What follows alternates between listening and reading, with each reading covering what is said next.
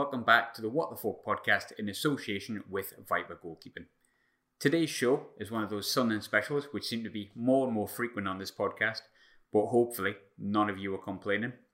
As you may have guessed from the title, in this episode we do survey Sunderland's confirmed January signings that we made over the weekend. First and foremost we have Jake Vokins, who we brought in on loan from Southampton, and of course Jordan Jones, former Middlesbrough youth team player and current Rangers player who we also brought in on loan over the weekend from Rangers. Whilst we also do look at a potential third signing in the shape of Ross County hotshot Ross Stewart. The episode is split into three parts. In part one, I'm absolutely delighted to be joined by The Athletic's Dan Sheldon. Dan is Southampton correspondent for The Athletic, and he gives us a lowdown on what he expects from Jake over the next 6 months on Wearside, what kind of personality he is, what kind of player he is, where his strengths are and also where his weaknesses are, but most importantly, how Jake Vokins can benefit Sunderland Association Football Club. Part 2 sees me joined by Highland Football League's Ian. Ian gives his opinion on Ross County's Ross Stewart, a striker who is really highly rated, and he gives us his opinion on if he thinks the 24-year-old represents good value for Sunderland. What kind of striker is he? Is he a target man? Can he play off the shoulder? What can he add to Sunderland? And what is his thoughts on the move as a whole? Finally, part 3 covers Jordan Jones' loan signing from Rangers. That's a signing I think many of us have been excited by, and I'm joined by Willie from This Is Ibrox, who lets us know all about the pros and the cons of the Northern Ireland International, maybe why it hasn't worked out with Rangers, and what qualities he thinks he can bring to Lee Johnson's side. As always, if you do enjoy the episode, you can subscribe via Spotify, YouTube, Podbean, Apple Podcast. If you want to also just follow us on Twitter, you can do. That's at What the Folk Pod. But as always, thanks for listening. If you feel like sharing the episode, you certainly can. Most importantly, enjoy today's episode. This is how I do it as a DJ, is you've got to try and build people up and you've got to try and get the atmosphere building through a track. So to discuss Sunderland's new loan signing, Jake Vokins, I'm delighted to be joined by The Athletic Southampton correspondent, Dan Sheldon. Dan, firstly, how are you? Yes, not too bad, thank you. Not too bad, thank you. More happy than you, as you've just described a last-minute goal going in. So, yeah, very true. I mean, obviously, Southampton, as we speak, haven't kicked off as yet, so you might be as sad as me, but fingers crossed you won't be. But I'm getting by. But we didn't actually see Jake Vokins today. He was on the bench. I think naturally that sometimes happens with a new signing. But we'll get sort of straight to it. He hasn't played an awful lot for the first team. I think he's played about 3 to 4 games. But from what you've seen of him, what have you made of him in the Saints first team? Well, I think from what I have seen, I think going forward, he's a threat. He's not the biggest player. He's not exactly physically strong or anything like that, but he's quite nimble, quite quick. He's got a pretty good cross on him. In the game he played against Shrewsbury, he took a couple of corners, and it's not like James Ward-Prowse to give up corners easily. So he has got a good delivery on him, which will obviously benefit Sunderland if they kind of play that way and look for the wingers out wide. So that's been the most impressive thing from what I've seen of Jake, is the ability he has got going forward. To go into League One, I think he should be able to make an impact. Obviously, to do that in the Premier League, it's quite difficult because you're coming up against some of the best right backs in Europe. Now, that's not saying that the defending in League One is poor, but it's maybe not at the level of the Premier League. So I think it's a place where I think Sunderland fans will probably see him attack quite well, and they'll be quite impressed by how he does that in the final third. And then, of course, the main job is the defending side of things, which I'm sure we'll get to. Yeah, I was going to say a lot of the reaction that I've seen from Southampton fans is that he is very, very good going forward. But I think it's the way the game's changed, isn't it? Fullbacks are effectively wingers. It's not like back in the day where your fullback was about stopping the winger. It's about being the secondary winger in a way. Is he very much in that mould and a modern day fullback, shall we say? Well, I think it was interesting because I spoke to Ralph Hasenhüttl, Southampton's manager, about Jake maybe 10 days ago.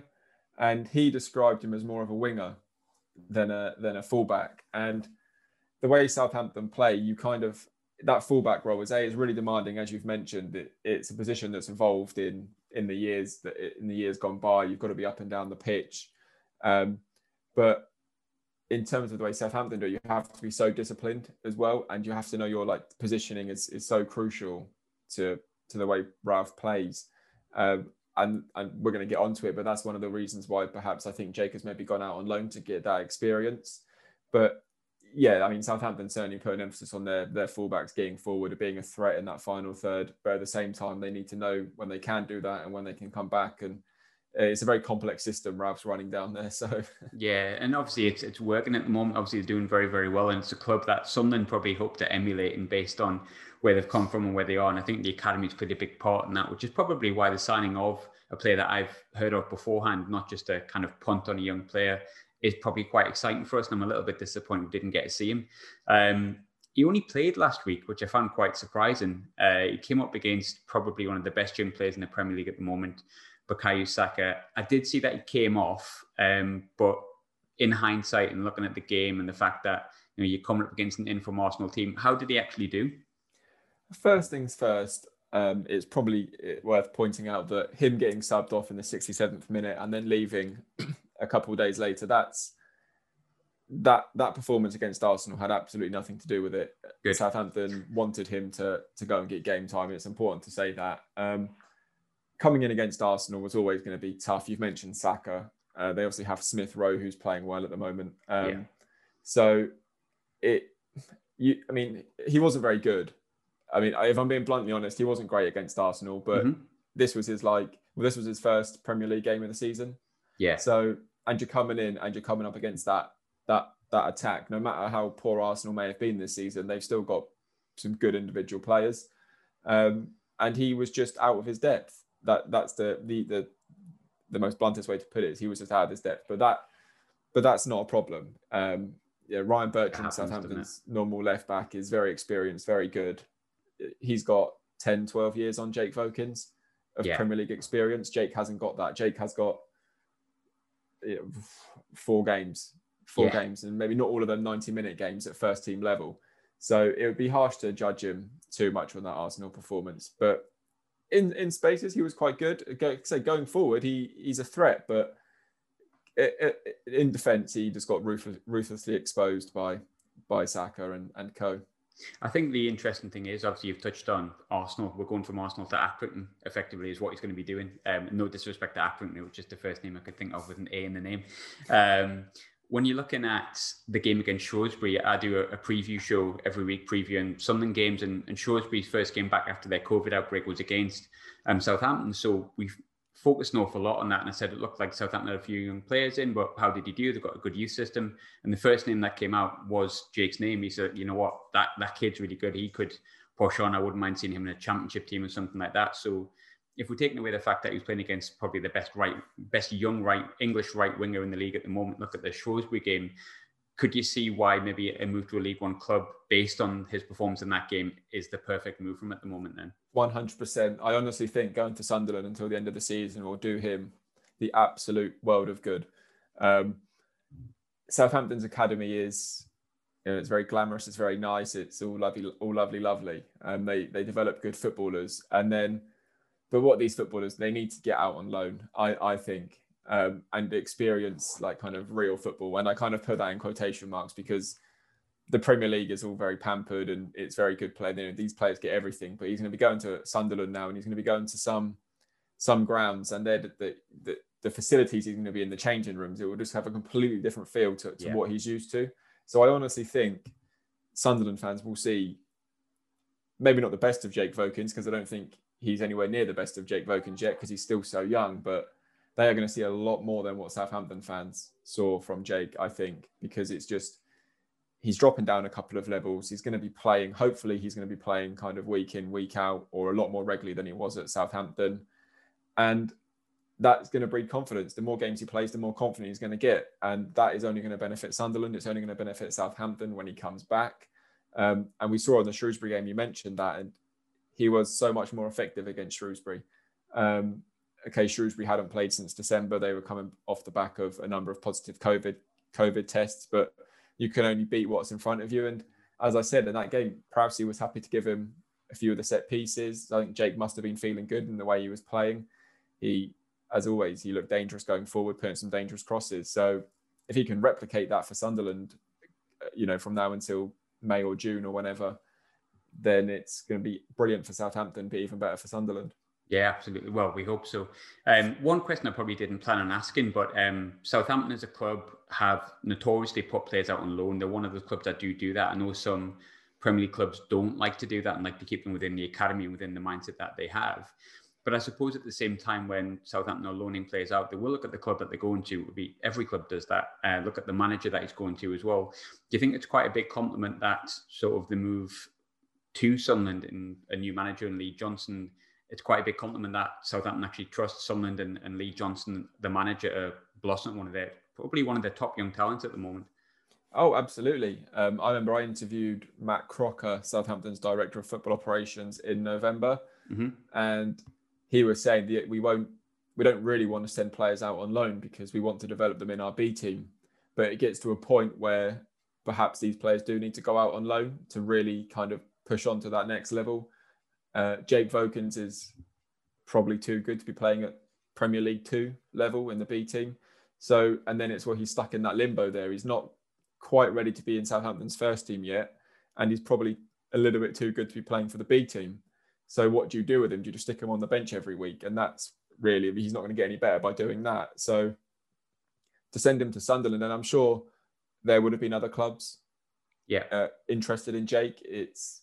I'm not a Southampton fan, but I know that their academy kind of resonates. You'd expect a few of their kids to be quite good. So I'm sure if Southampton kind of put it out that we want to send Jake Vokins out on loan, who's interested, there would have been a few clubs from the lower tiers, calling up. So to say for them to say yes to Sunderland, of course, the player has to agree to it as well. But I think Sunderland should definitely see it as a compliment that he's going to Sunderland. Let's not forget, Sunderland are a big team. They're a massive team in their own right. So it's not like he's going to I won't name a small team in case I offend someone, but you know what I mean? He's going to a massive team. They're a bigger team than Southampton. So it's not exactly, it may be a step down in football, but it's not a step down of club level at all. Yeah, no, I would actually agree with that. I think we've had so many years of mismanagement. Sometimes you worry if people go, oh God, don't go to Sunderland, because it has sometimes got the ability to do that, especially when you've got something on Netflix readily available to watch. In terms of his play itself, you've touched an awful lot on his attacking play, and I've read that he's very good at going forward. And we've touched on how that naturally is the way that fullbacks are these days. But what are maybe the things he needs to improve on? Why do you think he'll come to Sunderland? What would we be told to concentrate on when he gets here? The first thing, it sounds cliche, will probably be to toughen up a little bit. Mm-hmm. He's still a kid. I think he's 19, 20 is around 19, that. 20, yeah. Around that age. That'd be the first thing, kind of toughen up a little bit, fill out, take a few kicks up in the air and dust your shoulders off and crack on with it. The second thing I think that would be good to see him improve on is perhaps his sort of spatial awareness, where he positions himself, which I'm sure he's going to have the chance to, if he's playing more regularly. Of course, it's just these things will just become habit. That I think will be key, because against Arsenal, he just looked out of position so many times, and Arsenal were able just to pick. It was both sides. It was Jan Valery and Jake Vokins. They were both out of position so often that Arsenal were just able to exploit that with a ball over the top to Smith Rowe or Saka, and then no one's going to catch them in a race.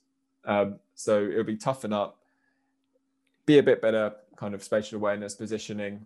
Third one, probably maybe stamina. I'm not saying he's unfit. He's obviously a very, very fit player, but to play 90 minutes of men's first team football, no matter what kind of division you're in, will take some doing.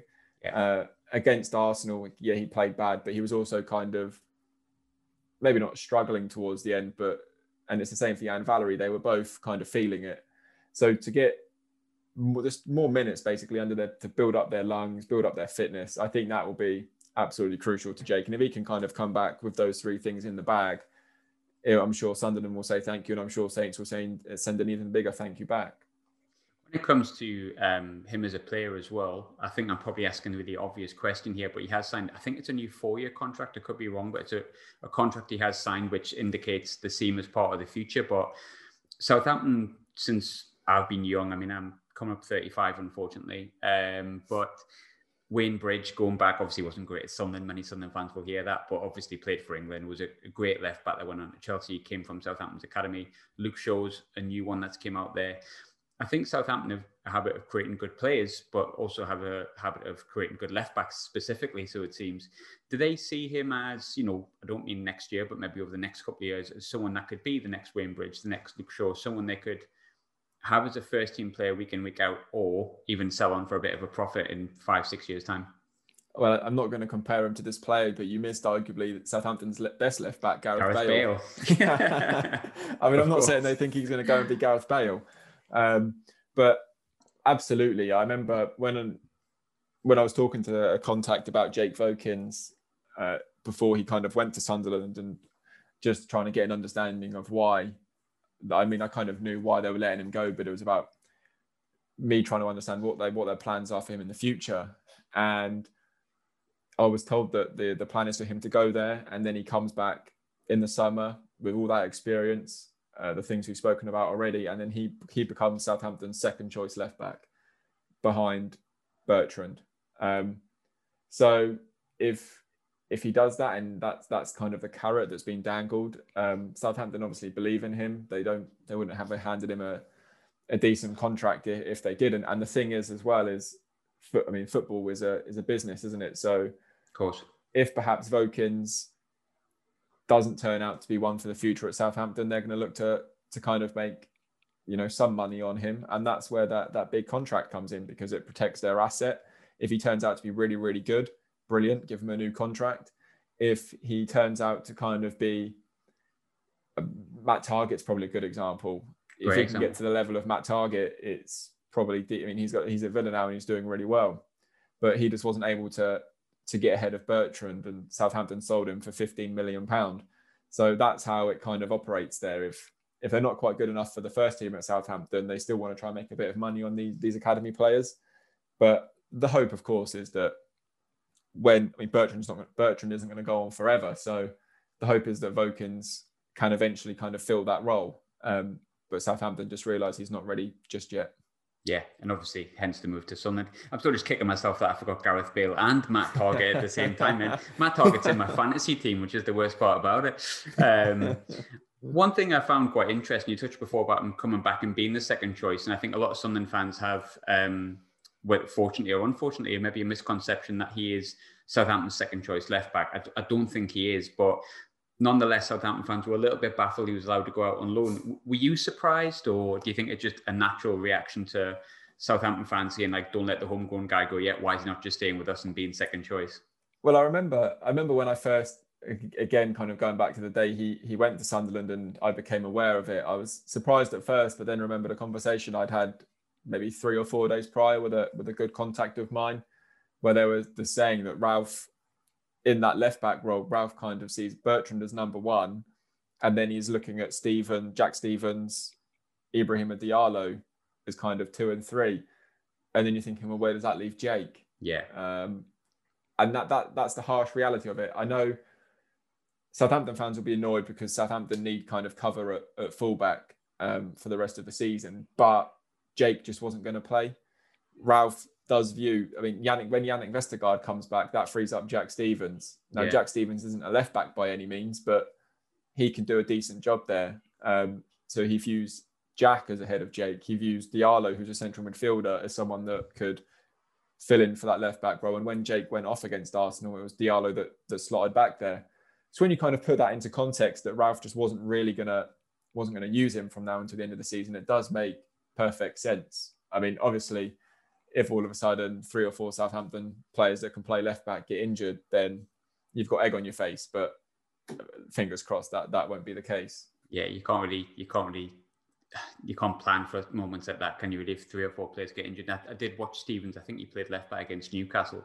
Yeah, which I watched. Obviously, just in the background, I enjoyed Southampton winning that one nonetheless. But just to kind of end on it, to be honest with you, one thing I did want to ask is probably around the characters that Southampton are building, because one of the big problems with Sunderland over the past, we can go back a while, has probably been the characters that we brought into the club. So even if they come here for 6 months, Sunderland fans are really intent on making sure that we have the right characters in. Now, what sort of character is kind of wanted around the Southampton Academy at the moment, and how does Jake fit into that mindset? And is he fulfilling what you think Southampton are looking for as a academy product? Which is a really long question, but hopefully you understand where I was going. I mean, to answer the second point, absolutely, he is a kind of really good example of what Southampton's academy is all about. There are many good academies in England. Southampton's it's not the best. It's probably up there and as one of the best. They don't just take good footballers. They want good people, and they are really keen on. I remember talking to a former academy coach there, and he was like, at the end of when they leave the academy, if they're not good people and they don't buy into the "we're all in this together" type kind of hard work ethos, we failed them. And Jake, he came through at the same time as Will Smallbone, another young lad at Southampton who's technically very good. They are both the characters you'd want in and around your kind of first team dressing room.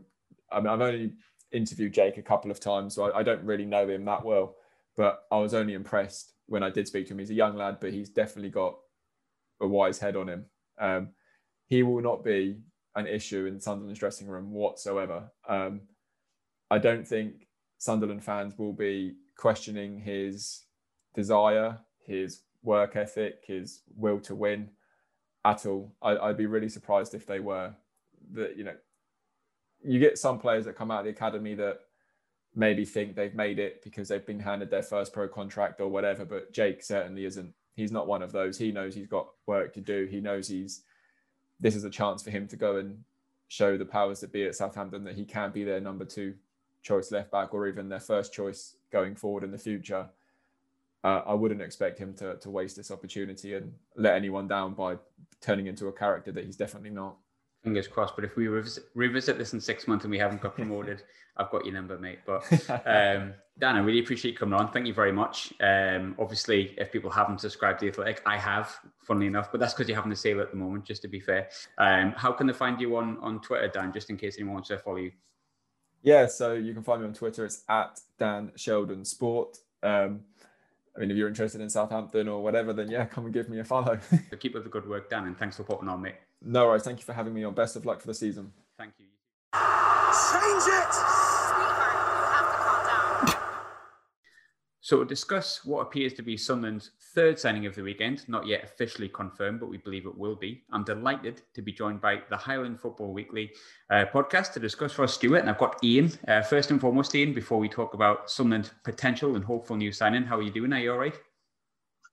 Yeah, I'm very well, Graham. Yeah, coping well during lockdown, surviving lockdown, I think is the correct terminology. Surviving it is definitely the right terminology. Yeah, no, I'm just starting on my second day isolation. I thought I'd escaped it all the way through from March. Looks like I might not have escaped it, but I'm fine. If I am positive, I'm asymptomatic, so I'm surviving something somewhere along the line. So I'm coping, mate, but not too bad. The good thing is something to cheer me up, maybe not on the pitch, but off the pitch. I think we'll get straight to it, although it's not confirmed at the time of speaking. It certainly looks like Ross County's Ross Stewart will be a Sunderland player, the third Sunderland player, on probably Sunday, Monday.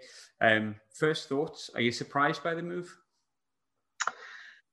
Not really. I mean, surprised in terms of perhaps, I know Sunderland are a League One club, but the club, the stature of Sunderland, I mean, surprised.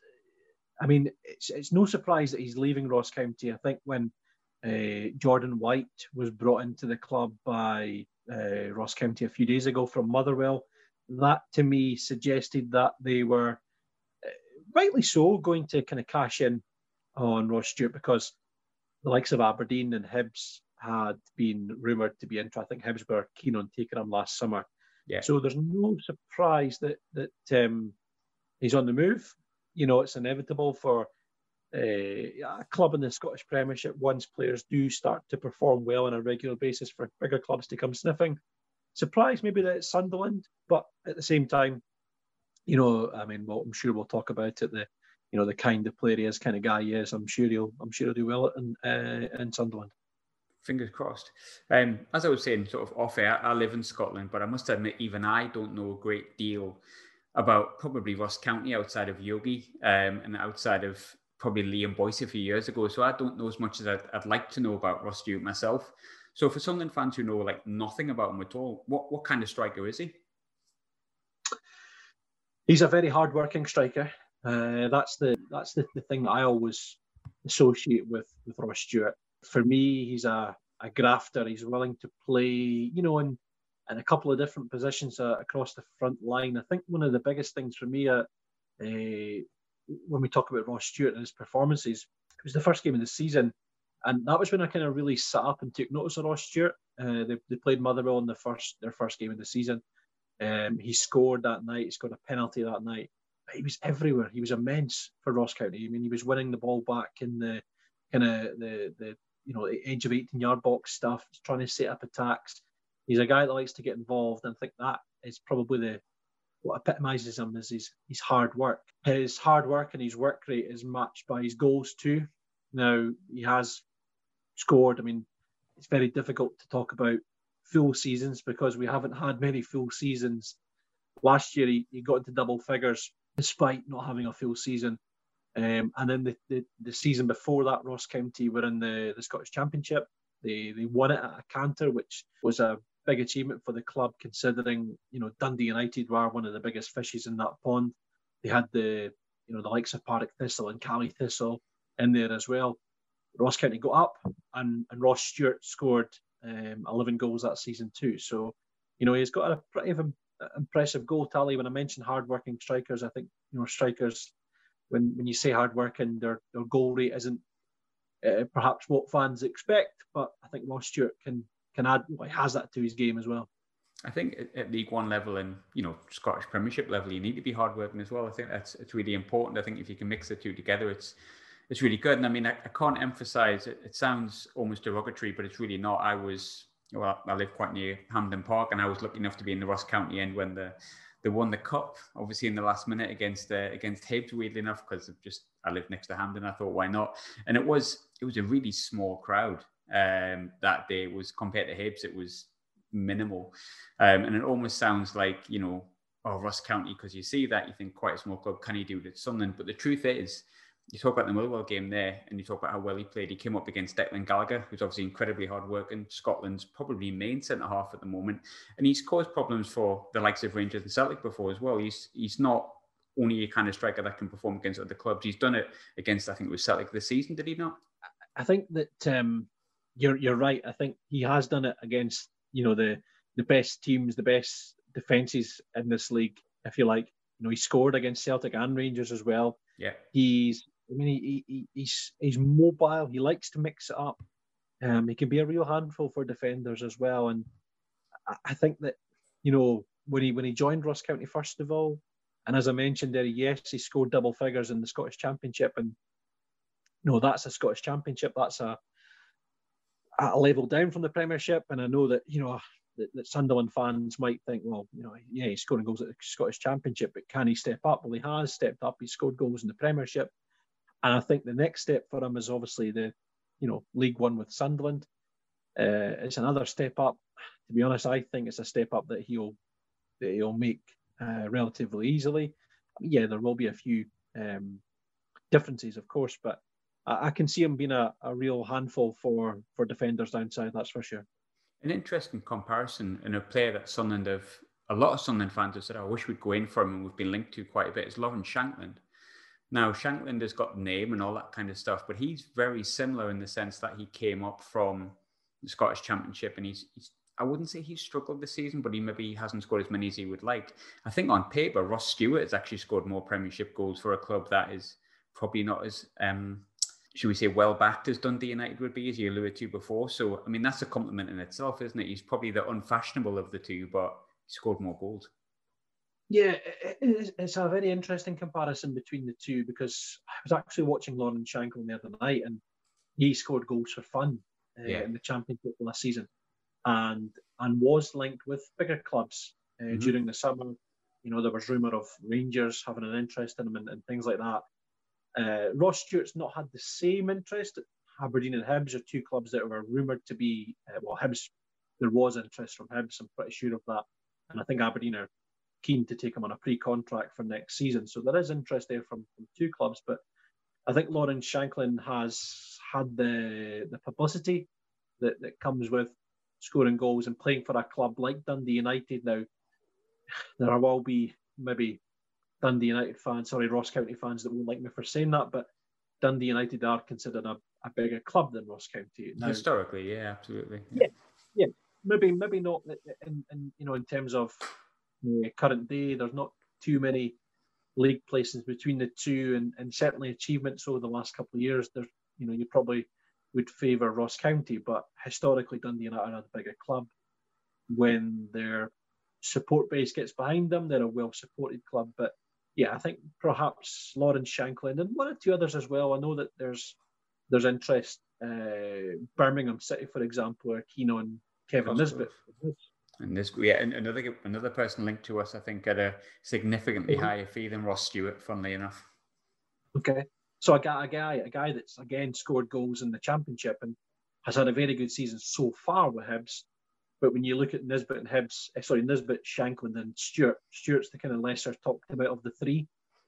But when you look at his stats and his goals, perhaps he's a player that should be looked at, and indeed that's why Sunderland perhaps are looking at him. Yeah, absolutely. I think, you talk about his work rate and stuff like that being his strengths, but you always want to know what his weaknesses are. Does he have weaknesses, or should I say, is there places he could improve, you think, by going to Sunderland? I think it's probably an overall thing. I think that playing against, I've got to be very careful now because I'm talking down the Scottish game and I don't want to talk down the Scottish game, but he'll face different challenges. There will be, few players that talk about differences between the Scottish game and the English game, albeit we're talking about perhaps Premiership and League One. There are going to be different teams, different defenders, different ways of playing that he'll come up against. I think that's probably where he'll benefit from and improve on. It's in terms of, at this level, perhaps there's a lot of headed goals among his kind of highlights reel, if you like. So he's very good in there. Perhaps in terms of finishing, that might be something that he might need to, in terms of with the ball at his feet, improve on. But I think his overall game will get a lift. We have seen instances where players have gone down south and it perhaps hasn't worked out. There's a lot of cases that there's a lot of examples, of players that have gone down to Championship, even Premier League, League One, hasn't worked out for them, and they have come back up north of the border. But I dare say when they come back up north of the border, there's an improvement in their game. Just for example, my own team, Hearts. I'm a Hearts fan. I nail my colours to the mast. And, we've just signed a player in the summer there, Stephen Kingsley, who Scottish born, went down south at a very early age and has come back, and it's actually been a really, really good find for us. Maybe hasn't reached the levels down south that many will have expected of him, but he's come back and he's one of our better players, that's for sure. Yeah, so, he has been. Yeah, absolutely. Yeah. So perhaps, Ross Stewart will go down there. I hope he's a success. If he isn't, then I'm sure he will have improved in his game. When he comes back up, there'll be a really significant difference in him. At risk of giving too much of a boost to our own players and downplaying Ross County's too much, I suppose on paper, his supply line now is going to be Jordan Jones on the right, the likes of Lyndon Gooch potentially on the right, and Aidan McGeady on the left, which I'm sure you're someone that's very, very familiar with. Do you think with better quality ammunition, this maybe sounds like an obvious question, but he's likely to score even more goals than he has already? Do you think the ammunition he gets at Sunderland is probably slightly more talented than what he has at Ross County? Yeah, it's probably fair to say that's going to be the case. I think with, Jordan Jones, as Sunderland signed a couple of days ago, he's a player that is kind of fallen out of favour at Rangers, but does have tremendous talent. Aidan McGeady, it's well documented what a career he's had. Yeah. And I'm delighted to see him back in the frame at Sunderland, and I know he's kind of very highly rated down there. Yeah. Yeah, I mean, his game will improve. I'm hoping that, I mean, personally, I love to see ambitious Scottish players. I think, yeah, it's very easy for them to grab big money moves, etc., and go away and play for clubs down south and get bigger wages, etc. But I like to see players go down and try and prove themselves and try and better themselves. And I think that, okay, we can get a bit cocky now. We've made a major championships, but when you boil it down to it, we don't have too many Scottish strikers kind of setting the header alight. Okay, there are a few kind of, in our own game, but down south we don't really have too many. I know Lyndon Dykes is now one of our own, and we've got Ollie McBurney, who's okay at Sheffield United, but we don't have too many. I mean, we need Lauren Shanklin firing again. Kevin Nisbet, as we touched on, is the next kind of line in the throne, next in line, if you like, to the throne. But Ross Stewart, I mean, it would be brilliant for him to then take his game on to another level. He's only 24. He's 25 in the summer. To go down there and play down in League One and potentially even higher as well, that can only benefit Scotland. And perhaps, I mean, I'm hoping that I always want to see Scottish players do well. One day, Ross Stewart might do enough to get himself in Steve Clarke's side. And he's got to see that as an opportunity as well, because I think you're right. I mean, obviously, I'll watch Scotland a fair amount, and as much as McBurney's a £20 million striker, that doesn't seem to quite work out. Nisbet's on the cusp of it, but there is an opportunity there for someone to maybe come to and again, it's no detriment to Ross County, maybe come to a club like Sunderland, who's got a lot of attention on them, despite the fact that we're probably at our lowest ebb, improve his game, get himself in the headlines, and potentially even push towards that European Championship squad. It's not completely beyond the realms of possibility that could do that. One player that did come down to England and unfortunately did his cruciate, I think, as soon as he came, and he's now gone back up, is Liam Boyce. Now, from memory, when Stewart first came in, he was kind of like the replacement for Boyce. Simple question, I suppose, but would you say that he's adequately replaced him at Ross County? I mean, it's Liam Boyce was a big loss to Ross County, and they lost Liam Boyce at a very.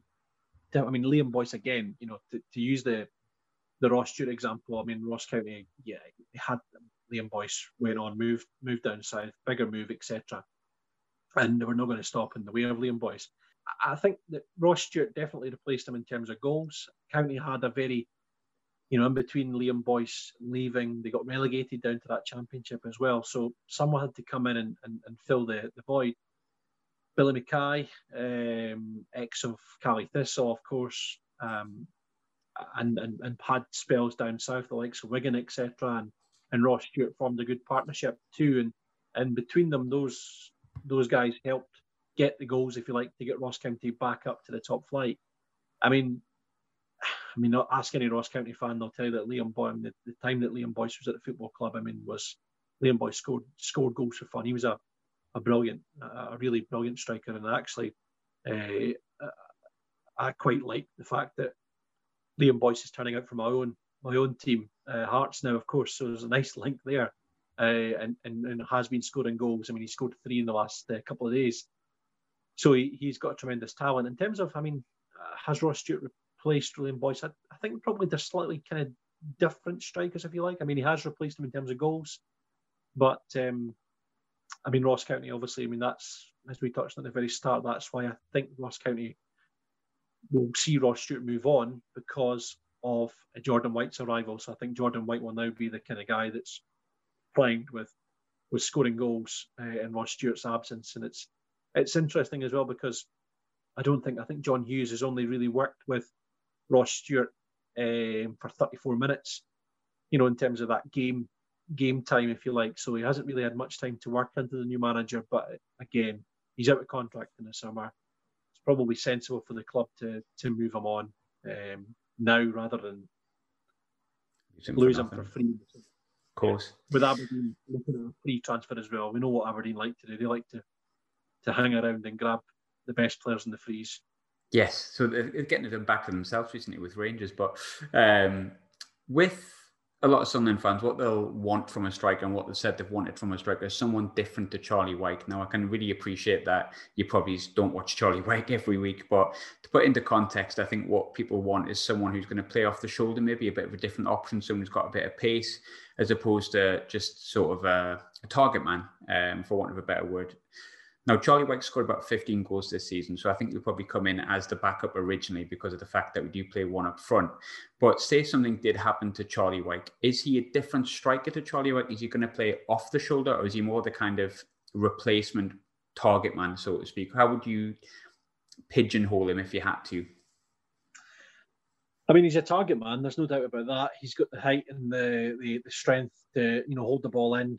And get others involved in the play as well. He's very unselfish, so he'll do that well. Does have the legs to get in behind as well. So I suppose he has a bit of both. It really all depends on how Sunderland use him. Did they use him as a backup, or did they get him involved straight away? Did they use him as a kind of a decoy, if you like? I would probably say he is versatile at the moment. He's relatively young. As I say, yes, he's a striker. He has, as I mentioned there, he has the ability to act as that. I'm gonna sound a bit ancient here, but he has the ability to be a Kevin Kyle, if you like, to keep it current.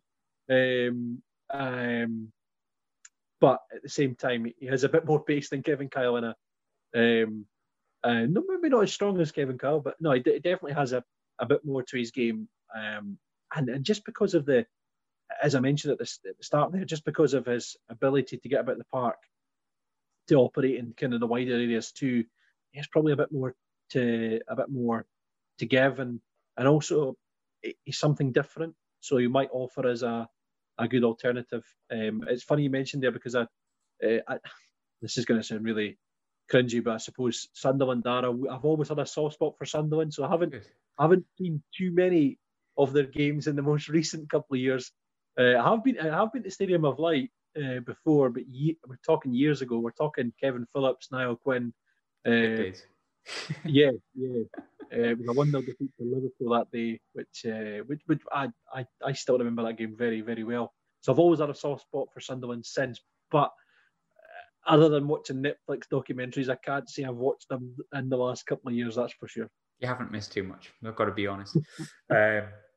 You touched on it a little bit before, and it does delve into probably quite a simple question, but in my opinion, unfortunately, it's not weird to hear Sunderland fans and fans of English clubs alike question whether the Scottish Premiership is even any better than League One. Me personally, I think some clubs will be on a similar level. The likes of obviously Rangers and Celtic, and Aberdeen, Hibs, probably better than that, probably a lot better than that. But based on the things that he's done in the Scottish Premiership, and based on what you've seen of League One, when you have, I'm sure you've seen one or two games, will he score goals in League One for Sunderland, do you think? I'd be pretty confident in saying yeah. I mean, I don't like to get hung up on the argument about, which is better, the English lower leagues or the Scottish top flight, all that. It's a different game, isn't it? It's a different game. Take each league and the clubs involved in their own merit, and the Old Firm is a different kettle of fish altogether. And I must admit, I got a few B's I got a bee in my bonnet when the talk of, it comes up on TalkSport, etc. They'll have a regular irate. They'll have a regular feature. Let's wind up a couple of Scotsmen and talk about how poor the game is and how Celtic Rangers would get relegated every time. But anyway, I think that the standard in the Scottish Premiership on the whole probably isn't too far off kind of low end of the Championship, top of League One. I get that, there are a few exceptions to the rule in there. So I think that Stuart will score goals in League One. I'm pretty confident. I suppose the $1 million question is, will he score as much as the Sunderland fans want him to score? I suppose that comes down to opinion, isn't it? It does. That's kind of that. That's where the cookie crumbles, I guess. But I think if he notched 6 or 7 and got us promoted as even as a secondary striker, we'd be pretty happy. And I think that's kind of what we're buying him for. Final question. I think the fee, based on the fact that his contract's coming up at the end of the season, of course it represents good value for Ross County. I think it's rumoured 300,000. be there or thereabouts, I would imagine. But does 300,000 represent good value to Sunderland based on the fact that the likes of Kevin Nisbet, who's had a very similar trajectory, is apparently going to cost 1.5 to 2 million? Yeah, I would probably say yes. He's value for money. It's a difficult one, isn't it? Because as we mentioned there, I mean, Kevin Nisbet and Lawrence Shanklin, you could probably lump them two together because they would probably go, or United would want a kind of similar fee to Nisbet. I mean, both have had, they both have scored goals in the Premier League, but over the last couple of months, I mean, I know Lawrence Shanklin had, a spell at Aberdeen, etc. before, but the money for Nisbet, I think Hibs are not shy, put it that way. Yeah, I think the Nisbet fee could be justified because I actually do rate Nisbet. I think he's a bit of an old school kind of, to use back to my analogy, he's a bit of a John Robertson character. Yeah. A bit of a, fox in the box type guy. So I do really rate Kevin Nisbet. It pains me to say it. But 1.5 million, yeah, you could say, well, yeah, fair enough. He's worth that. But I also think Stewart is, should be mentioned in the same bracket as Nisbet and Shanklin. So that, in that sense, then £300,000 is a bit of a steal. Yeah, that's how I feel. But Ian, thanks so much for giving us the sort of the down low on someone who we think this hasn't been wasted, and he's in a red and white shirt come Sunday night, Monday morning. I'm sure he will be from what we've been told, and if he's not, that's egg on my face, and that's my fault. But thanks for joining. But Ian, we have a lot of Scottish fans who listen to the podcast. We've got a couple of Motherwell boys who come on. Obviously, I live in Glasgow. We've got a guy from Arbroath who's a regular guest. But where can we find you, and where can we find your podcast on Twitter and things like that? Yeah, so Highland Football Weekly comes out. I've got to do 2 shows a week now. One show features on a guest who's been involved in Highland football. So, for example, in the last couple of weeks, we've had Colin McMenamin, Maurice Malpass, and Stuart Kettlewell on the show, talking about their involvement with Ross County, Cally Thistle. And then we do a weekly show based on the Highland League. So, kind of delve in and speak to the kind of characters and players, managers involved in the Highland League. You can find us on Spotify, Apple Podcasts, TuneIn. Just search for Highland Football Weekly. Awesome. Ian, thanks very much. Been a pleasure. Pleasure. I was a journalist and now I'm a marketeer. My role is to have a vision, to imagine things, to feel things. Sunderland's most exciting signing of the window comes in the shape of done that wrong. Sunderland's most exciting signing of the window comes in the shape of Rangers' Jordan Jones, who has signed on a loan deal up until the end of the season. It's someone that a few of us know a lot about, previously been at Middlesbrough and obviously been at a massive club in Rangers, but to give us a full lowdown as someone who's watched him a lot more often than I have, and probably we have, it's my pal Willie from This Is Ibrox. How are you doing? Are you all right? Yeah, I'm all right, Graham. How are you doing? I have to pretend we haven't spoke for a good 20 minutes before this about all sorts of stuff and about certain results today, but there you go. It's funny, we were obviously on a podcast on Monday chatting about Rangers on This Is Ibrox, and we spoke about Scott Wright coming in from Aberdeen, and we said that probably spelt the end of Jordan Jones. Never did I imagine he would end up with Sunderland a few days later. Are you surprised that he's dropped down to the League One level? Well, when I look at kind of deals that have been done in the past for Rangers players, just off the top of my head, Greg Docherty, he dropped down to kind of League One. I'm saying dropped down, that's a bit disrespectful. No, he has. It makes sense. But he went down, he done really well, and then he came back up into the SPFL, the top flight in Scotland, and I think he rejoined Hibs. It didn't really work out from there, and now he's back in League One. He's playing with Hull, I think, and by all accounts that I've read, the reports and stuff, he seems to be flying. So I think maybe Rangers are looking at it from a point of view where if we can get him down there playing and then maybe take him back in the summer and see where his future lies.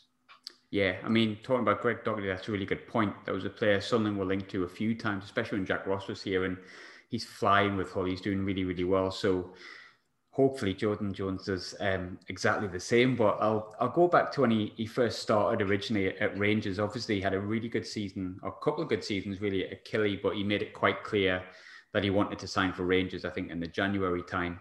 How excited were you personally when Jordan Jones first came into the club?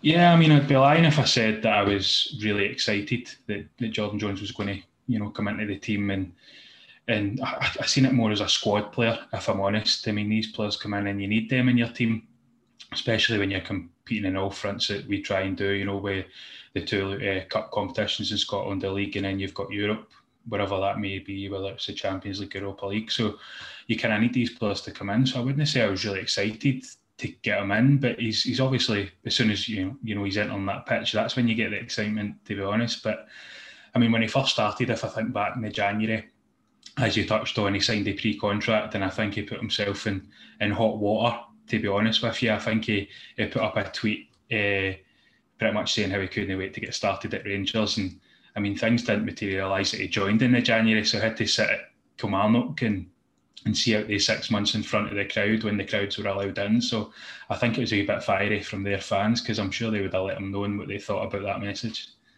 And then he went and scored as well, didn't he? Just to kind of, because there's been a lot, we'll come on to this, but there's been a lot of questions about his character from a few different people, as it tends to happen.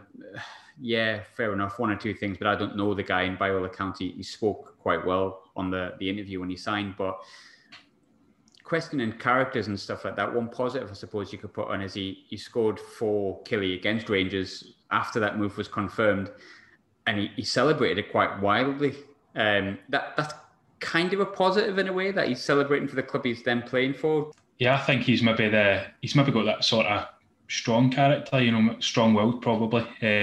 He's probably wanted to go out and prove a point to the Kilmarnock fans that he was still committed to fighting for them, because I think at the time, I think they were challenging for Europe. I think they ended up getting Europe that season, and that sort of derailed our season. When we were trying to challenge Celtic, I think it kind of put the buffers on that moment. So it was quite a big moment, and I think it's shown that he was quite a professional. He never let that sort of cross his mind that, I better watch what I'm doing. He was right up for that game, if I remember right, and he got the goal, and I'm sure they won that day as well. I think it was 2-1, I think, wasn't it? It was because obviously Steve Clarke was the Killie manager at the time, and I think he ran to the manager and celebrated with the manager and stuff like that, and it was kind of a big furore was made out of it in a sense. I think there's a few people who've looked at what he's done, and obviously Rangers are a team. It's maybe different to Ross County, my guest who I spoke to before. There'll be people who've watched Rangers games on TV and they'll have seen Jordan Jones.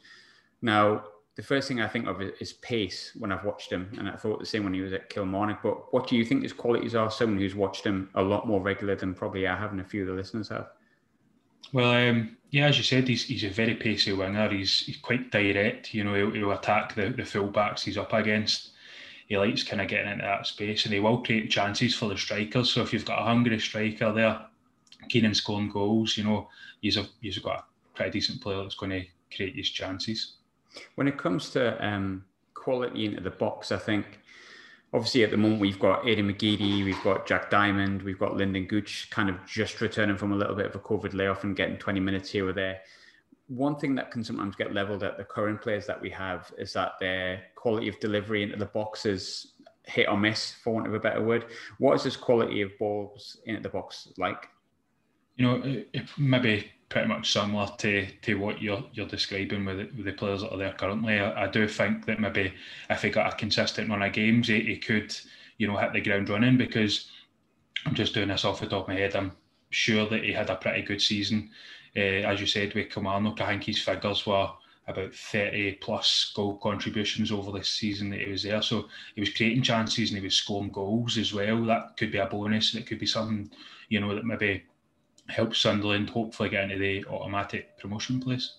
Yeah, obviously he wasn't in the squad today, so it's unfortunate we couldn't see him. But there's a lot of excitement around him. I can't deny that. A lot of people seem really happy that he came here because of how highly rated he is. And truth be told, Sunderland are a League One club, and signing a player from Rangers these days, unfortunately for us, is quite a big thing. It's not like it was maybe 10, 15 years ago. But what are his weaknesses? Because there is going to be that element as well where, we don't want to think about it, but every player has a weakness. What do you see as his weaknesses mainly? I'm not 100% sure that I would have pinpointed too many, because I like to think that he does. He works hard off the ball, and he kind of always tries to at least run and get in the way of the opposition. I do feel like he's got everything to kind of make it and, you know, potentially go and play higher levels of football and get consistent runs. So I wouldn't really point out any weaknesses that I can imagine. I mean, I know he's been at Rangers for about 18 months, but he's not played too often. I think it's roughly about, just under 20 games all in.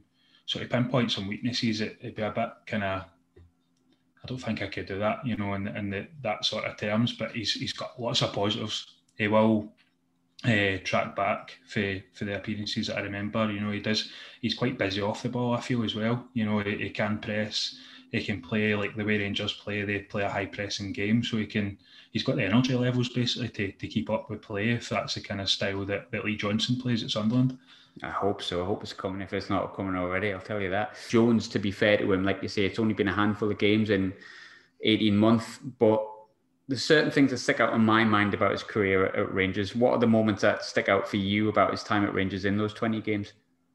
Well, the positives are, the first one that springs to mind, you know, it's the Legia Warsaw game at Ibrox, the game that got us into the Europa League group stages last season.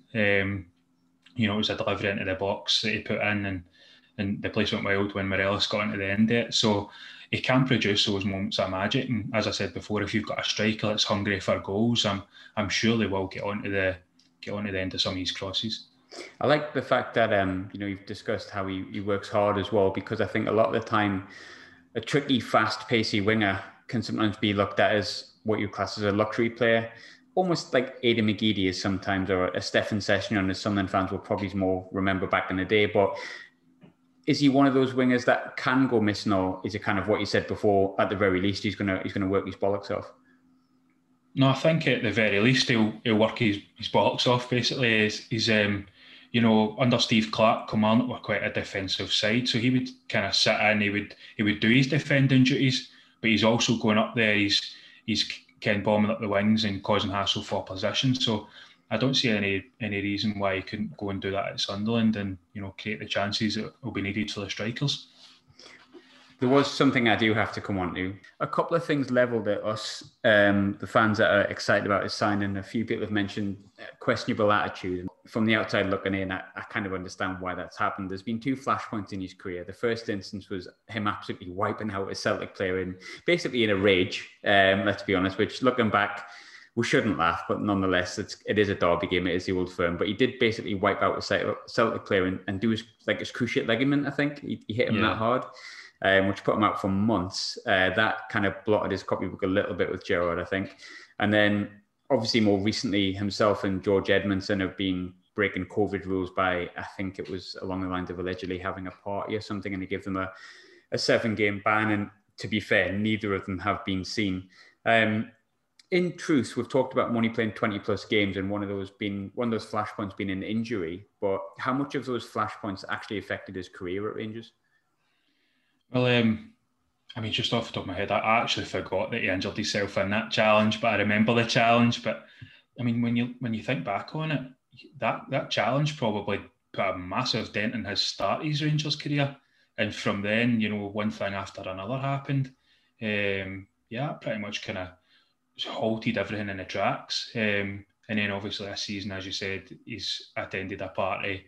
The fans obviously aren't happy about it because he, you know, I don't know how often, or if the Sunderland fans really keep check of Scottish football or whatever, but it's a monumental season up here. It's you know, it's pretty much do or die, you know, putting it that way. It's a massive season for the fans to try and win 55, and obviously Celtic were going for 10 titles in a row, so it was a massive season, and we were in a really good place at the time, and both players weren't completely out of the picture when they went and attended this party, and I think just by chance as well, the next again day, they would just want in, you know, at Murray, at the Hummel, well, it's not Hummel training ground, it's the Rangers training ground now, but yeah, like, it was just lucky that, you know, the next again day that whenever we're at training, I think the police had dealt with the party, and I think that's how Rangers were informed about it. So whether they would have went and told players, you know, speaking about, you know, management that they'd done this, or would have tried to get away with it,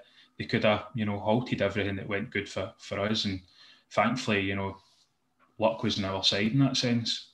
Yeah, it hasn't hindered things too much, but obviously living close to it, I do remember it was seen as like, you idiots, why did he need to do that? But Yeah. do you think that the fact that he's had probably two momentous moments in his Rangers career that have, where we sit at the moment, look like that's maybe ended his Rangers career or certainly limited his chances, you can say that much. Do you think that he'll come to Sunderland and that'll be a lesson to him? Yeah, I think that there is a bit of that. I mean, he's 26 now, so he's getting to that point in his career where he should be kind of just about to reach his prime and be playing really good football and playing football, week in, week out. So I do think, he's probably wanting to go down there for a bit of redemption, kind of forget about it, be away from all the, what's happened up here, kind of blow away the cobwebs, so to speak, and go down there and try and just get on with the rest of his career. Because I mean, personally, I do feel like his career at Rangers is over, purely down to that party and just the way it is. It's kind of sad because I did see a bit of potential in him. He's up here, he is, a tricky opponent for opposition players, so he would add it to our squad, absolutely. But as you said, the only reason he's kind of out of the picture now is because of he's attended that party, broke COVID protocol. So, it's kind of disappointing, but I do think he'll go down to Sunderland, want to forget about it and, really kickstart his career now, especially, as I said, reaching 26. He needs to go and play games. Talking about one real big positive is sometimes there'll be players that have, Sunderland will be the biggest club they've ever played for in their life. And I think Sunderland fans might disagree with me in this in some ways, but I don't think that is the case with Jordan Jones, probably the second biggest club. When it comes to having that kind of focus on the club you're playing for and the level of intensity, I could explain to Blue in the face the intensity of the Old Firm and everything that exists around it. But if you're on the kind of a different side, you're obviously not involved with Sunderland, but do you think that will benefit him with Sunderland? Because Sunderland is a bit of a bubble and some players aren't used to a club that size. Do you think the fact that he's been at a club as big as Rangers is going to benefit him as well? Yeah, definitely. As you said, being up here, I try to describe how best to... I mean, there's no way to describe it, to be honest. It's we live in a gold fishbowl up here. It really is like that. You think everybody in the world cares about your the two big clubs in Scotland, and they don't, to be honest. It's just up here, and it's so heated, it's so intense, it's everywhere you go. And that'll be the same for these players. They'll have to deal with people coming up to them. I mean, when I'm sure people probably still try to chance it around, but get pictures. Why did you know this? You've burst my coupon. It's really intense. And I mean, going down to Sunderland, I'm sure it'll be similar. It's a passionate fan base, so I'm sure it will stand him in good stead that he's done that up here. He's got that, under his belt, and he could go down there and really thrive, I think. Yeah, obviously we really hope so. Something we touched on sort of outside of the conversation we're having recorded here was the fact that he's likely to be competing with Aidan McGeady. I know he can play on both sides, but I see him predominantly as a left-sided sort of winger, essentially, and maybe a front three. Maybe even if you're playing 4-4-2, but we're more likely to use him on the front of a three almost. McGeady's very much a skillful, tricky winger, bag of tricks, that kind of player. Do you think Jordan Jones is a similar player, or is he different, or has he got qualities of both? I think he does have kind of, put it this way, if I was a fullback and I was coming up against maybe both of them in the league, I'd be petrified, because obviously McGeady was up here at Celtic. He was good. He was a bit younger then. I don't know if he's still got the same kind of lightning feet and stuff. But Jordan Jones is going to be able to compete, I think, with McGeady at the very least. He will give him a run for his money if, as you said, it is the left side. But I think he can play pretty much anywhere along the front three, to be honest. Well, really on either side of the main striker. Which side do you prefer him, on the right or the left? I think I've seen him on both sides. I think he's played on the right a fair few times because we've had Kent. So, I mean, no unless he's came off the bench, he's played there. But I think it was against Motherwell this season, I think it was. He played on the right-hand side. He got his goal. I think it was the first 90 minutes he played this season for us. And he looked pretty lively, so he's comfortable pretty much on either side. And that was a big thing. We're talking about him being at the end of his Rangers career, probably because of situations, but you talk about just before he broke that COVID protocol, he was actually in the Rangers team, and I think that was the day Rangers won 5-1, correct me if I'm wrong. Yeah, 5-1, part of a team that was like trashing someone, and he's obviously was seen as someone by Gerrard that could push further forward. So kind of unfortunate for him, but lucky for Sunderland. Yeah. Do you think it's fair to say that Jordan Jones' career at Rangers hasn't worked out due to, I don't want to say attitude, but I will say attitude rather than talent? That's a fair point, just because of what's happened, with the challenge. Gerrard's probably, in two minds whether he can trust putting him into a game of that magnitude again. I mean, the fans were there that day, so maybe that had something to add to it. Now fans aren't there. Maybe he could have thrown him into, some of the games, but I do, a wee bit wants me not to kind of have those attitude problems, or people to see him as if he has attitude problems. But I mean, I'm sure he's a good guy, and they changing him. I don't think he'd cause the manager too much hassle in that sort of terms, but it's just, maybe flying into a daft challenge like he did against Celtic, or, maybe attending a party. That would be maybe the only kind of big issues, which is huge at the moment, in the world that we're living in. So, I mean, I wouldn't have any issues now. I would give him a fresh start. I believe in second chances. So, I mean, you never know. I don't think he'll go down there and mess up his chance, that's for sure.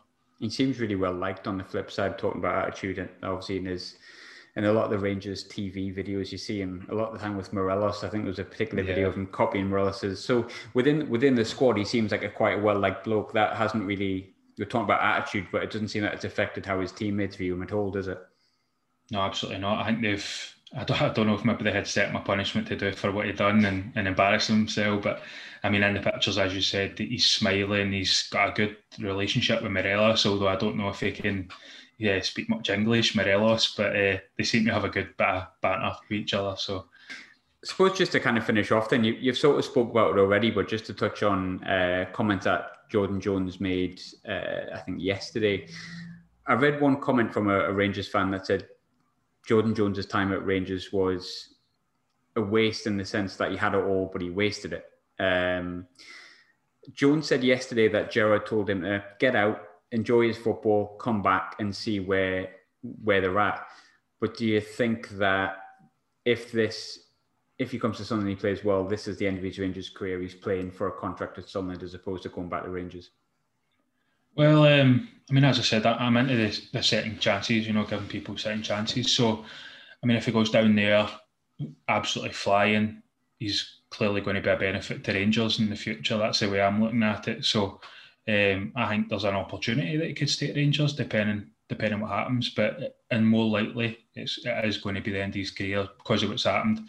I think he's maybe, hampered his relationship with the supporters because, as I said, the season that we're in now, pretty much it was you have to win the league. There was no two ways about it, really. I suppose to summarise, like, if you're a Sunderland fan and Jordan Jones just came in, but you know what Jordan Jones is like as a player from what you'd seen, would you be excited about Jordan Jones signing for Sunderland? Yeah, I would be, to be honest. I mean, there's lots of potential there. He's an international for Northern Ireland. So he's got the potential there to be a really good player. He's skillful. He'll give the opposition, plenty to think about when they're trying to pick him up or stop him for, try to get a chance created or take an opportunity. Awesome. Willie, got to catch up twice in a week, mate. But hopefully it'll be for an actual pint sooner rather than later, mate. But appreciate it. Thanks for coming on. Fingers crossed. Thanks for having us. Not a problem. Just before I let you go, obviously I'm on this occasionally, but where can we find your podcast that you feature on sometimes? How can we follow you if people are interested? I think the tag's the same. It's at This Is Ibrox, and there's loads of good previous podcasts like Ronald De Boer, Maggi Becerra, Lorenzo Amoruso, and we also done a kind of special podcast with Mendieta. Yes, I see. And it was Nights at Ibrox, about the European, teams that came. He played with Valencia, so he came to Ibrox that night with Valencia, and it was one of the best teams that I think Scott said he had seen play at Ibrox. It's a good podcast, that actually. If people want to listen to just a genuine football podcast, it's a great idea, great podcast. And of course, you've got me on that podcast occasionally as well, which is obviously the best episodes. But again, as always, Willie, thanks for coming on, mate. Cheers. Cheers.